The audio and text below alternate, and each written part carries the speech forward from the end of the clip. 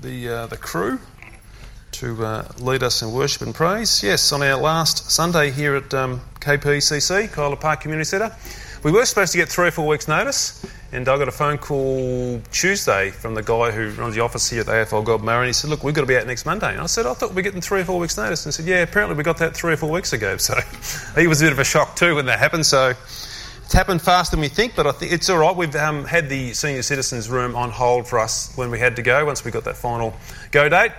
So we'll pack a few things into a trailer and organise ourselves, and instead of coming out of a storeroom each week, we'll be sort of coming out of a trailer each week as we pull that up alongside the hall. So looking forward to that in a sense. It's probably a cleaner venue. Coming here today, and I'm sure someone must have mowed the lawn in here because there was grass clippings all over the floor everywhere. I'm thinking, I haven't seen any grass growing in here, but someone's brought a lawnmower or something in.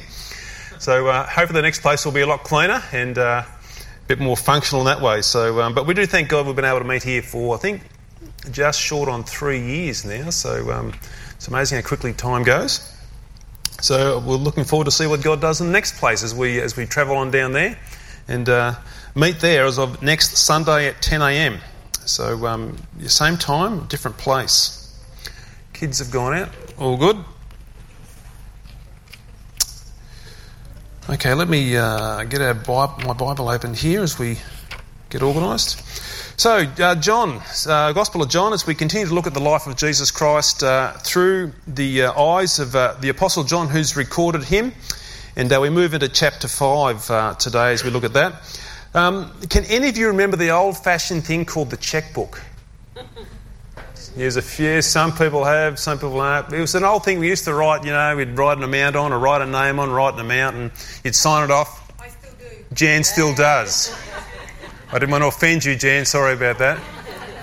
But for some it is sort of the old-fashioned way of doing banking, I guess, and paying your bills and whatnot. And you'd sign your name, and that would give the confidence for the bank to honour that cheque, providing you had the funds in the account, of course, to actually honour the cheque and it didn't bounce, as they say. And that's how a cheque was written out. We mostly hardly use them today.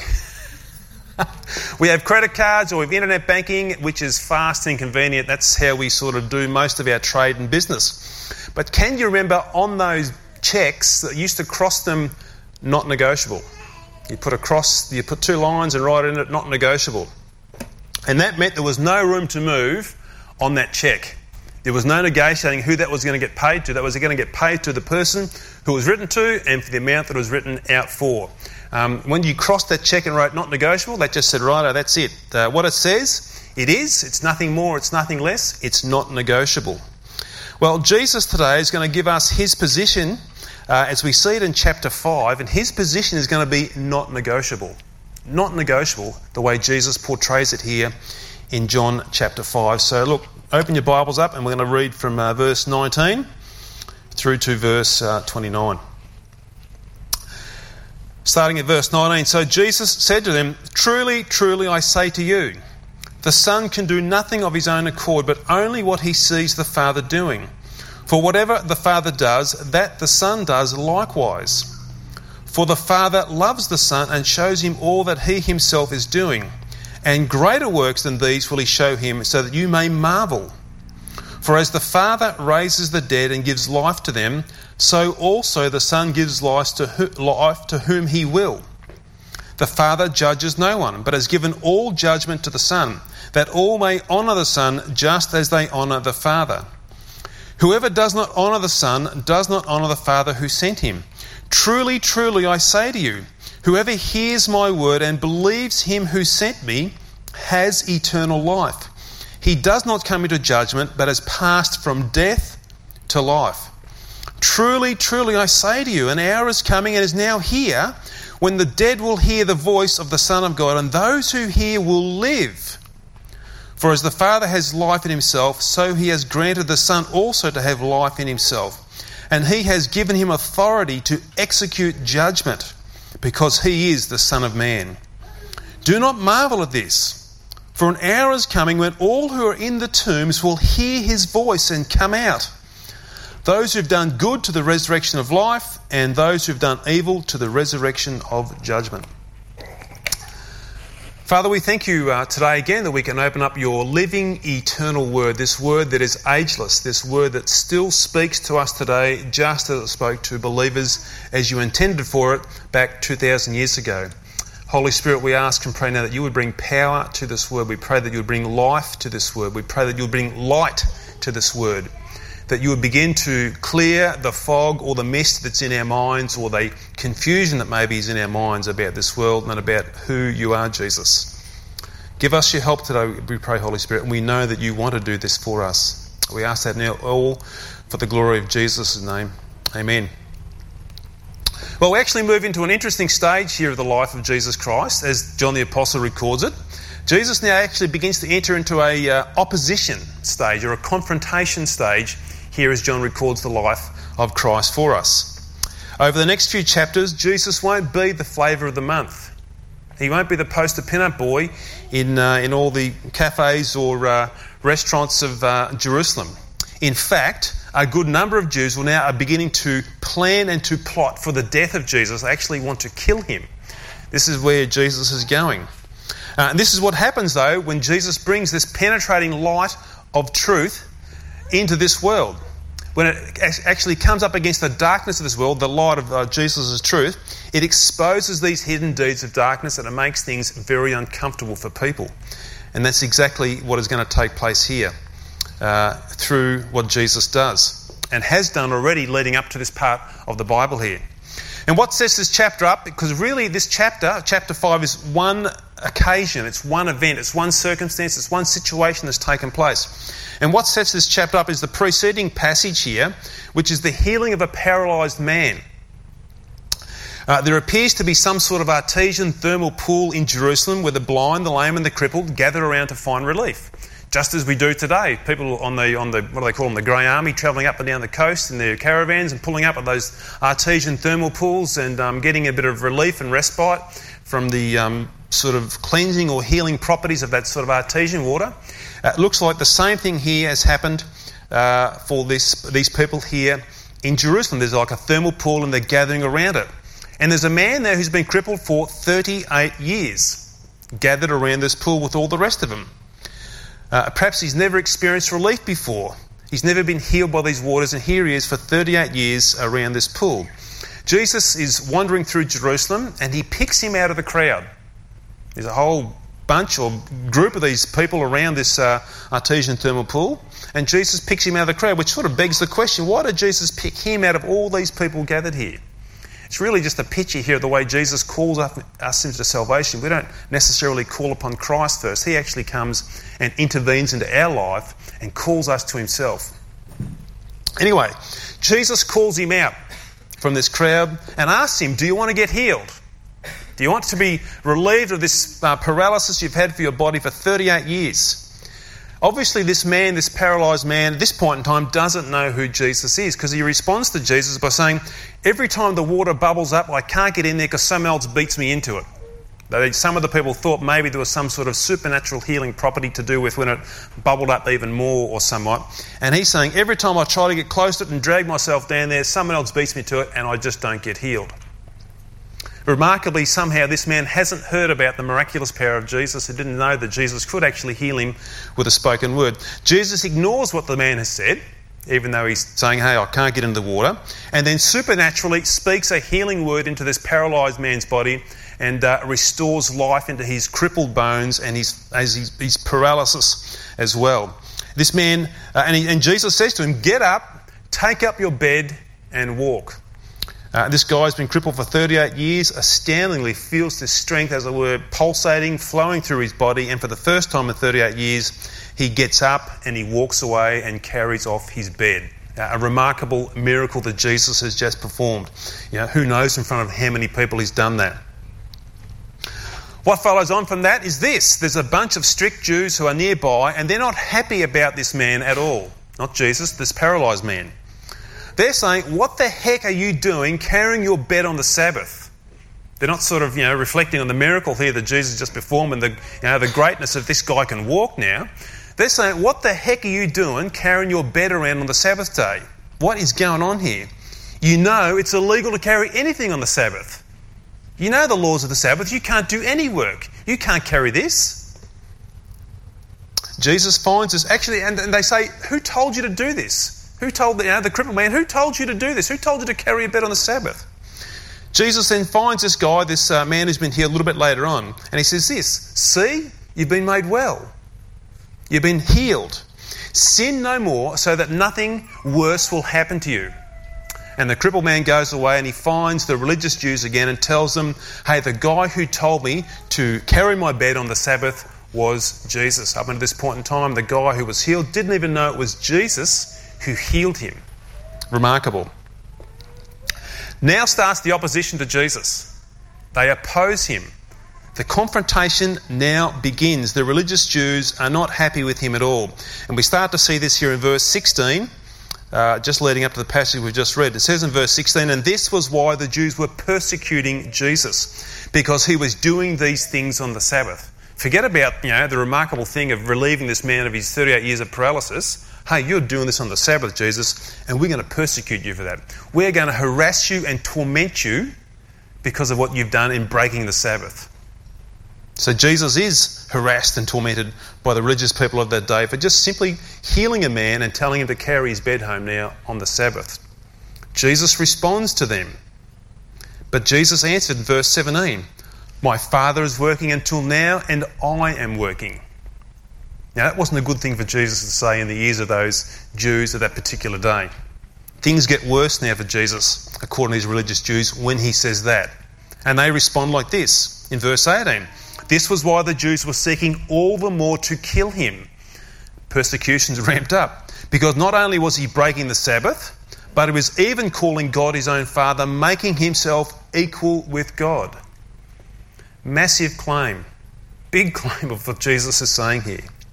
Jesus has totally upset the religious people today. He's come along and disturbed and exposed their comfortable religious lifestyle that they'd worked out all for themselves to sort of pander their own needs and wants for their little religious lifestyle.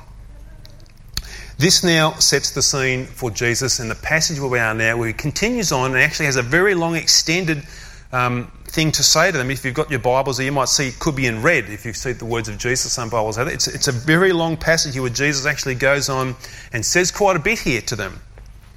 And what he does, he goes on to, he doesn't back down or step away from what he's just said. He actually is equating himself to God because he's right, he is God. But he goes on further to state just who he is and what position he has as Jesus Christ. So let's pick it up now where Jesus declares himself to be the Lord of life and the judge of all, as we see that worked out through this passage. Jesus, the Lord of life. Jesus goes on to tell the Jews, hey, don't be surprised by what I've said. Listen to me carefully, I tell you the truth. I and the Father love each other, and as an obedient son, I only do what the Father tells me to do. I wish that was true of all sons. I only do what the Father tells me to do. As an obedient son of the Father, Jesus says, I do what the Father tells me to do. There is this oneness of the relationship here that I have with the Father. My Father and I are totally one, working together in total unity. There is no cross purposes when it comes to myself as the Son of God and as God the Father. So much so that we are working together and in total unison that the Father has given me the right to grant to people eternal life. This is what the Father has given to me. Jesus goes on in verse 21 to say that.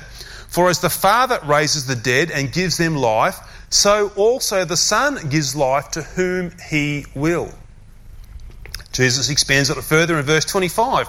Truly, truly, I say to you, an hour is coming and is now here when the dead will hear the voice of the Son of God, and those who hear will live. Jesus is saying, I am the Lord of life. He's making no equivocations here about dilly-dallying around about who he is. He's saying, that's who I am. I'm the one who has the authority to grant life. Jesus has total authority over life. God, the Father, loves the Son, and who are working together in perfect unity and harmony, has given this Son full authority in calling people to life, eternal life. And Jesus grants this life to whoever he wishes. He has total free choice in granting this life to whom he pleases. Jesus doesn't owe any favours to anybody. He doesn't have any debts to pay where he might just call somebody in because he might owe them a debt. Jesus does this from total, free, sovereign choice. Jesus has this power to grant eternal life. How does this take place? Well, Jesus does what he's doing here. He speaks out the truth of who he is, and those who hear that truth will come to him. Jesus' word is all powerful. We've just seen here what he did with the crippled man. He just said to him, get up, take up your bed and walk. And the power of the word of God through Jesus has that creative power to create life. And just the same here. He does this. He speaks the truth, and his saving word goes out and it creates life into dead souls.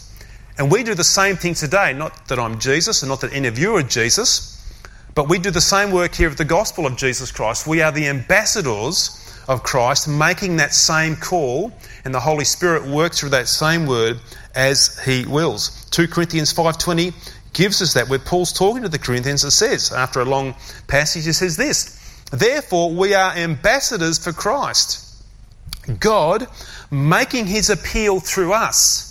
We implore you, Paul says, on behalf of Christ, be reconciled to God.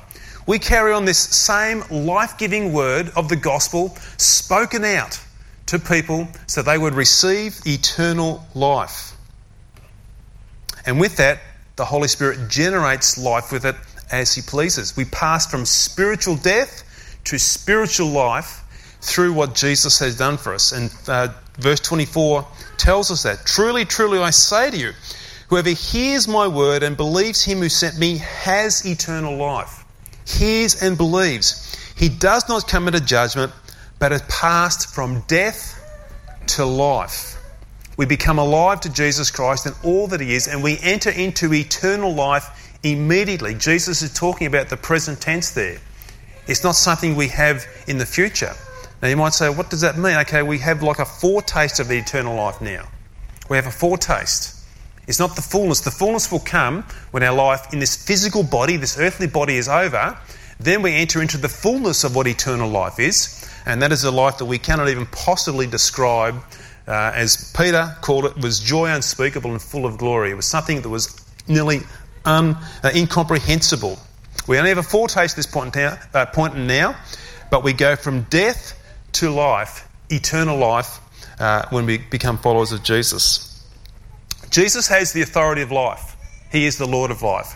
This is part of the response here that he gives to these Jews, not trying to, as it were, defend himself and just try and make excuses. He's just trying to say, this is who I am. This is who I am. But it doesn't stop there. Jesus takes it further with them. These Jews are planning to kill Jesus for making himself equal with God. This is like, you can't say that, Jesus. This is blasphemy in their minds when you start to say this. Jesus answers them by taking it further than being the Lord of life. He said that wasn't enough for them. He takes it further and says, no, I'm the judge of all. I am the judge of all. Verse 22, for the Father judges no one, but has given all judgment to the Son. And again, Jesus takes it further in verse 28, 29, and he wants us to feel the weight here of what this judgment looks like. He says in verse 28, do not marvel at this, for an hour is coming when all who are in the tombs will hear his voice and come out, those who have done good to the resurrection of life, and those who have done evil to the resurrection of judgment. Interestingly, Jesus says, don't marvel at this. Don't marvel at this. I'm sort of thinking we should be marvelling at this, but Jesus says, don't marvel at this. Basically, he's saying, if I'm the Lord of life, don't be shocked also that I'm the judge of all. So don't be sort of, totally mystified here. Gee, if you're just the Lord of life, well, it seems really strange to be judge of all. He said, this is just how it follows on. If I hold the power and authority to give life, I also hold the authority to judge all people. This is what the Father has given to me because we work together as one. We are a unified Trinity, as we know it from the Bible. Can we feel the weight here of what Jesus is saying when we think about that passage that's up there? He says, an hour is coming when all who are in the tombs will hear his voice and come out. When all who are in the tombs will hear his voice and come out. If you just stop and think about that for a little bit, that's pretty big stuff. It's sort of it's earth-shattering sort of to try and think about what's taking place or what's happening there. Unless Jesus returns, everybody in this room will die. It's just, as we say, the two undeniable facts of life is death and taxes. You and I will be buried and placed in a grave or tomb. Jesus is saying, even in this grave, you will hear my voice. You will hear my voice. Everybody, an hour is coming and all who are in the tombs will hear his voice and come out. Not only in this room will hear that voice, the word says that all who are in the tombs, all the dead, all who've ever lived and have been placed in a grave will hear his voice from the grave. And they will be called out to judgment. Think of everybody you know. Put them all together and then imagine them standing before Jesus as their judge, as they've heard him and they've been called to judgment. I've thought about this a few times, and a couple of times I've sat in the Maud Street Mall when Laurel's done shopping and the girls are going backwards and forwards between shops. I've just sat there and I've just watched the masses of people sort of walk past the mall for about an hour or so, probably even longer sometimes I've sat there for those shopping things. But I've sat there and I've just watched the people walk past, and I just began to imagine it sometimes, about the voice of Christ from the calling from the tomb, and they hear this voice. And all these people will stand before Jesus as their final judge. And I'm thinking about these people. Who knows how many have lived their lives in total ignorance of who Christ is. And now they're going to stand before this one they've ignored all their lives. And they've heard this voice within the graves. It's an awe-filled thought as I think about it. If you want to step that out, think about the MCG. Think about that filled with people. The last few nights has had 60,000, 70,000 people there. All of those people from the tomb or from the grave will hear the voice of the Son of God, and they will be called to judgment. Take it further. Think about the 25 million people that live in Australia. They will hear the voice of the Son of God from the tombs, and they will be called out to judgment. It's a staggering thought. It's a staggering thought. And as I think of the masses who have perhaps cursed Jesus or lived in total ignorance of Jesus, as I said before, and they will stand before him.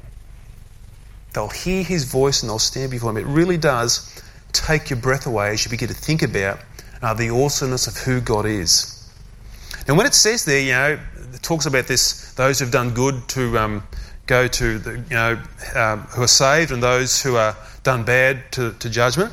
Let's not be confused here that it's about good deeds. Sometimes you can read that and think, what's Jesus mean here when he says this? Our salvation isn't based on works at all. It's totally on Christ alone and what he's done for us at the cross. Those who have done good, in the sense of what Jesus is saying here, really is those who've believed and trusted in Jesus. And those who have done bad are those who haven't believed in Jesus. That's what Jesus is saying here when he says, to a resurrection of eternal life or to a resurrection of judgment. Jesus has been given all judgment from the Father, and astoundingly here he's telling these Jews, hey, that is who I am. I'm the Lord of life and I'm the judge of all. Jesus loves these guys.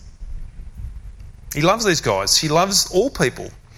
He wants to help these Jews. And in the context of the day when Jesus is there, he takes another passage of Scripture here and begins to actually point to these witnesses of the Bible that actually point back to him testifying to who Jesus is. And this whole chapter, as I said before, really is this one event. So this next passage, we're just going to quickly flick through 4 things here that Jesus shows that, hey, they are pointing towards me. They are pointing towards me as the Lord of life and the Son of God as God.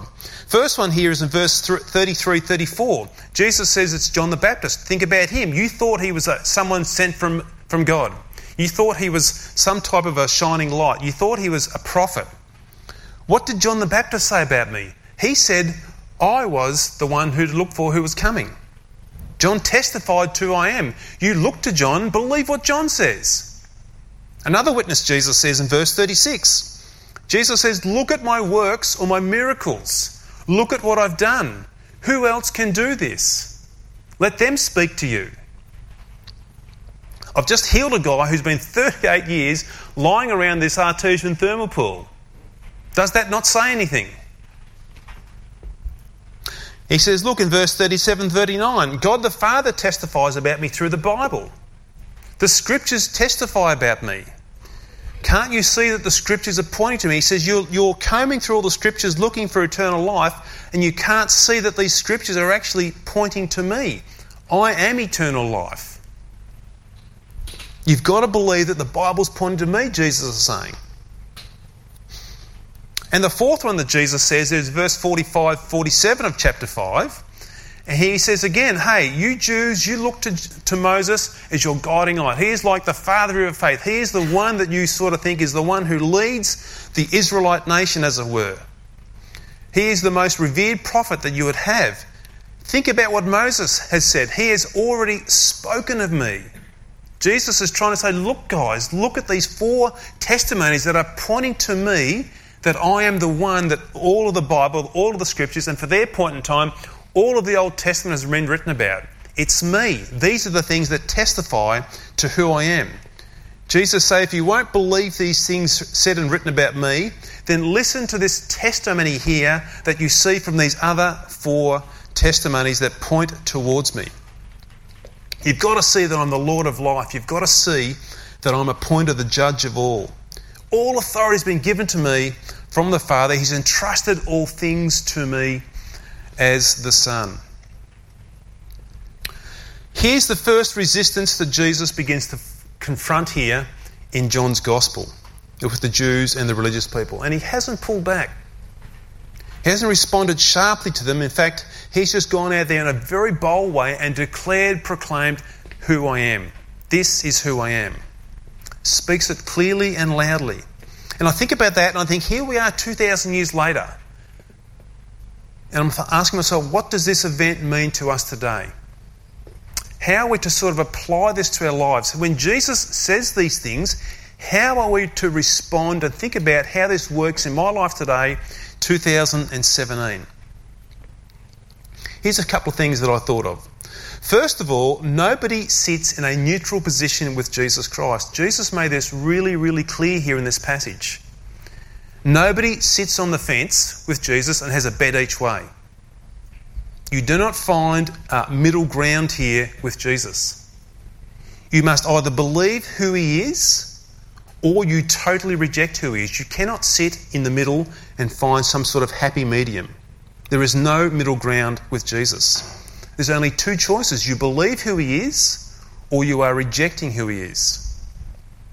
C.S. Lewis wrote a book called Mere Christianity. He had this to say about this passage when he wrote this book. And he says this, in the mouth of any speaker who is not God, these words would imply that I can only regard as a silliness and conceit unrivaled by any character in history. So he's saying all these things that Jesus has said in these preceding verses, in the mouth of any speaker who is not God. If he's not God and he's saying these things, it's regarded as silliness, conceit and unrivaled by any character in history. He's an absolute fool and dill and a madman.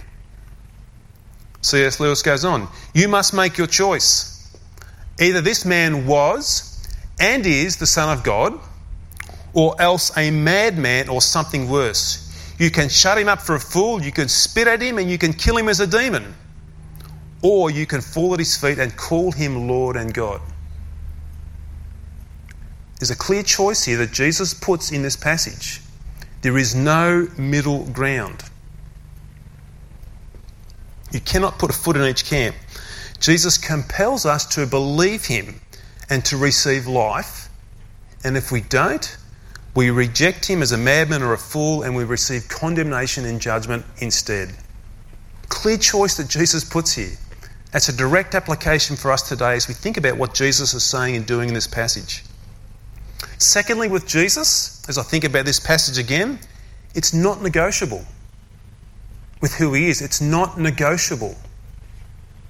As the Lord of life and judge of all, we are in no position to sit down with him at the table of life, call it eternal life if you like, and bargain with him about life, about eternal life.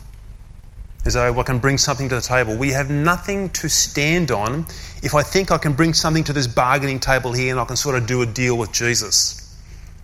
Jesus is Lord. He owes no man anything.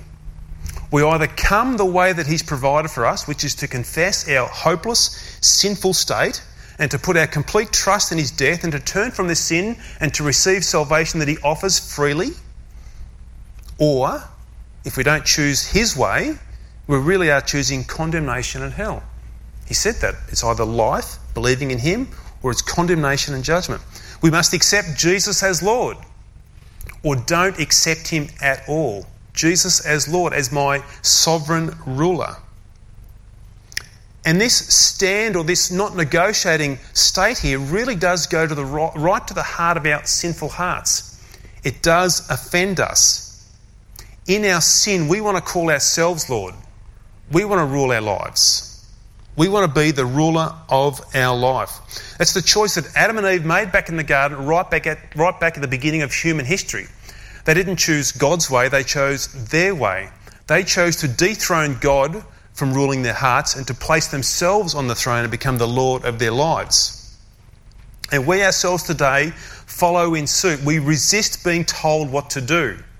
We resist someone telling us to do this or to do that, or you must go here or you must go there. Nobody really enjoys being told what to do. That still is happening within us today. And this world we live in continues down this path. It wants to assume its own lordship. In this position where the world says, no, we rule ourselves, we dictate which way we want to go. So the world takes something like marriage, it's hot on the agenda today. God says that marriage is between one man and one woman, and the world says in its own lordship, no, marriage is anything you decide it to be. The world says, no, I'll be the Lord of my life and I'll declare how things are going to go. With Jesus in his sovereign lordship, it is not negotiable. We don't come and negotiate life with Jesus in that sense. Jesus is to be believed, loved, served and obeyed without compromise, without any thought of trying to do any bargain with him. He is the Lord of life.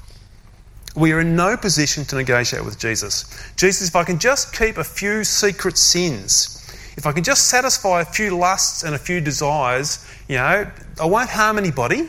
If I can just keep a few of those, can I do some sort of deal with you, Jesus? If I can just look at a bit of stuff on the computer, if I can just feed a bit of lust on the computer, I'm not hurting anybody. I'm in the room all on my own.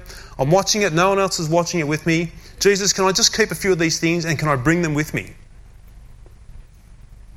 Jesus, I'd just like to say a few words behind people's backs. It's always said truthfully. I don't tell any lies about people, but I'd just like to say a few words behind. It's not really gossip. I'm not really sort of, doing character assassination behind the scenes. But it's the truth, Jesus. Can't I just keep these things and sort of follow in and follow on, into salvation? Jesus won't have that. It's not negotiable. A divided heart will never, ever truly call Jesus Lord. It can't. A divided heart won't do that. A divided heart really is a heart that is still ruled by ourselves and not by Jesus. Jesus is making it very clear here about who he is and what's involved. So as we look at this passage, we have to ask ourselves today these questions. How do we see Jesus? Do we see him as Lord? Is Jesus just a good man recorded of in history? And that's all he was. Yeah, he did some good things, but not quite Lord in my life. Or maybe, as C.S. Lewis has put there, is he just some sort of mad, crazy guy that would make this sort of outrageous claim? How do we see Jesus? Will you believe what he's saying here and live for his glory in obedience without question as the Lord of life and the judge of all? Let's go back to verse 24 here, where Jesus really does open up the grace that he gives to us. Truly, truly, I say to you, whoever hears my word and believes him who sent me has eternal life. He does not come into judgment, but has passed from death to life. Jesus can say that because he is the Lord of life. And this is the grace that he's come to bring to call us from death to life and to know eternal life as our Lord, as our glorious, loving Lord who laid himself down on the cross for us. Let's pray. Father, thank you. Thank you today that you have given us John chapter 5. God, thank you for the uncompromising position of Christ here. Lord, we don't want a Jesus who dilly-dallies around, flip-flops around and backwards and forwards. We want a Jesus, Lord, who knows where he's going, and this is exactly what Jesus is saying to us today. He's been given the authority to grant life. He's been given the authority to be the judge of all at the end of time. And Lord, we can think of no one better to hold that position than the Son of God, the one who grants life graciously and mercifully. Father, today we thank you that you've given this to your Son. And we thank you also that you've made him the judge of all, because we know that Jesus is perfect in his judgment. Father, today I pray that you will help us as we think about John 5 and think about this great salvation that Jesus has called us into, that you would see that, Lord, this is not negotiable for us. And that is a good thing. That is a good thing that we come on his terms, because his terms are right and his terms are best and his terms are perfect. Please today, Holy Spirit, I pray, help us to see that. Help us to worship him as our Lord. Help us to obey him in all that he says, gladly and joyfully, understanding and knowing that what he has for us in our lives is best for us in our lives. Help us to have compassion upon these people, Lord, as we understand that Jesus is the judge and that these people will hear his voice from the tombs. Help us to think about that today, just that awe-filled, that awe-inspiring picture we can put in our minds, that the people in the tombs will hear the voice of the Son of God. May that propel us into this community where you've placed us upon to share this good news of Jesus Christ today. Father, thank you for that now, and I ask and pray it in Jesus' name. Amen. Doug is going to come lead us around the table of communion. I'm not sure who's on for handing it out. If not, can I get a couple to do it? And I might get Hayden's got his hand up. He's about to hand it out. Thanks, Hayden. You can hand the elements out. And Tommy, if you can give me a hand, please, mate, that'd be great. Thanks, Doug.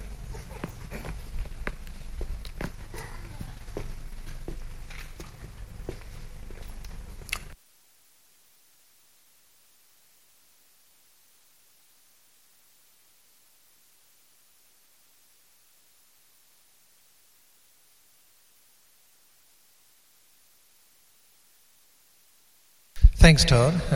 That's just a wonderful summation and interpretation for us on what Jesus and who Jesus claimed to be.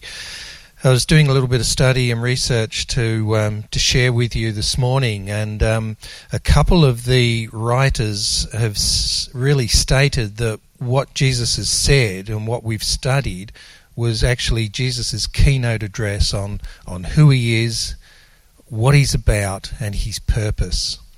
So we shouldn't take it too lightly. I was led to an article or a commentary on Bible.org written by Bob Deffinbaugh, which really sums up again what Jesus was saying. And I think Todd has made it very clear from the text that we've studied who Jesus was claiming himself to be and who he claims to be even now. It was also very clear who the Jewish authorities believe Jesus claimed to be. It's just they didn't believe him. So the two most important questions we'll ever answer are these, which were summed up in that article by C.S. Lewis. Is Jesus right about who he claims to be? Thanks, Tom. Thank you. So, is Jesus right? I think most of us here agree he is. And if he is right, then what do we need to do about it? These are the most important questions in life that we face. So what's our answer? The answer in the Gospel of John, he's very clear. John states that Jesus is the Son of God, the Saviour of the world, and we studied this a few weeks ago in John 20:30-31, where John wrote this Gospel to convince us of that truth and believe in him. So do we believe our Lord? Do we believe John? Do we trust in Jesus as our Saviour, the one who died in our place and who bore the penalty for our sins? If we believe in him, our sins are forgiven and we'll have eternal life. We'll also escape eternal condemnation. If we don't believe in him, we're condemned already.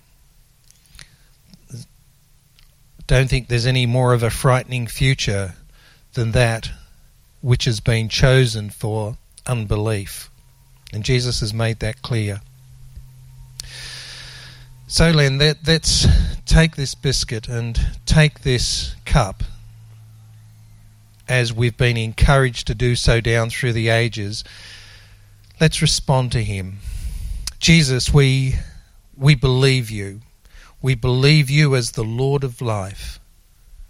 We believe and acknowledge you as our Saviour. And we thank you, Jesus, and declare and proclaim your sacrificial death for us and the power of your resurrection until we see you again at your coming. Amen.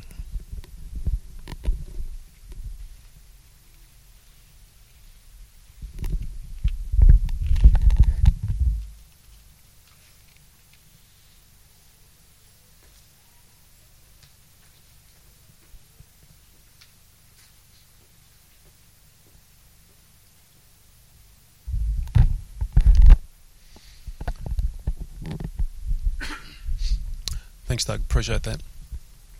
Just before we go to a song, any questions or thoughts from that passage at all? Anything's right? Jen and I were discussing it during your sermon, and it's a question. You shouldn't be talking during the sermon, Doug. I confess.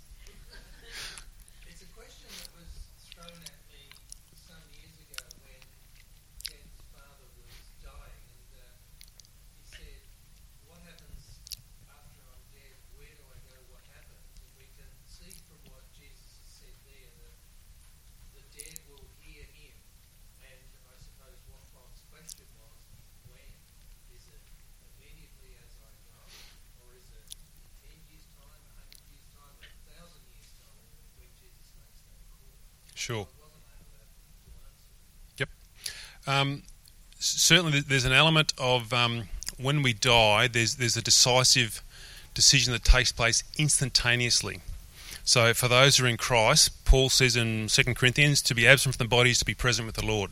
So it's not like we go into some sort of soul sleep for the next, 1,000 years or whatever it might be. Could be tonight if we were to die and Jesus was to come back tonight. It's not like we go into some sort of soul sleep and we sort of, totally oblivious to anything, and all of a sudden then Jesus returns. There's a sense where there's an immediate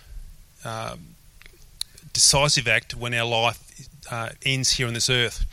I think the judgment there that Jesus is referring to is sort of the final judgment. Okay, so where we see in Revelation the great white throne of judgment, where that's a pretty awe-inspiring passage as well, where everybody stands before God, before Jesus, and that's the final judgment there that he's talking about. So for those who aren't believers, for those who refuse to hear Jesus now and just go on living life their own way, they certainly will be in a place of judgment and condemnation and torment immediately on the end of their last breath. Because you get this picture here of the rich man and Lazarus. It's in Luke, where the rich man dies and he goes off to a place of torment, and Lazarus, who was obviously a follower of God, goes off to a place of comfort and rest. So that you get this picture immediately when you die. That's what happens. So this judgment that Jesus is talking about is more the final judgment, like the judgment for all time, where everybody stands before him.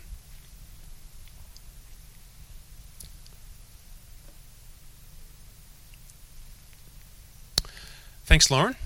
You can come up and lead us in a song to finish off.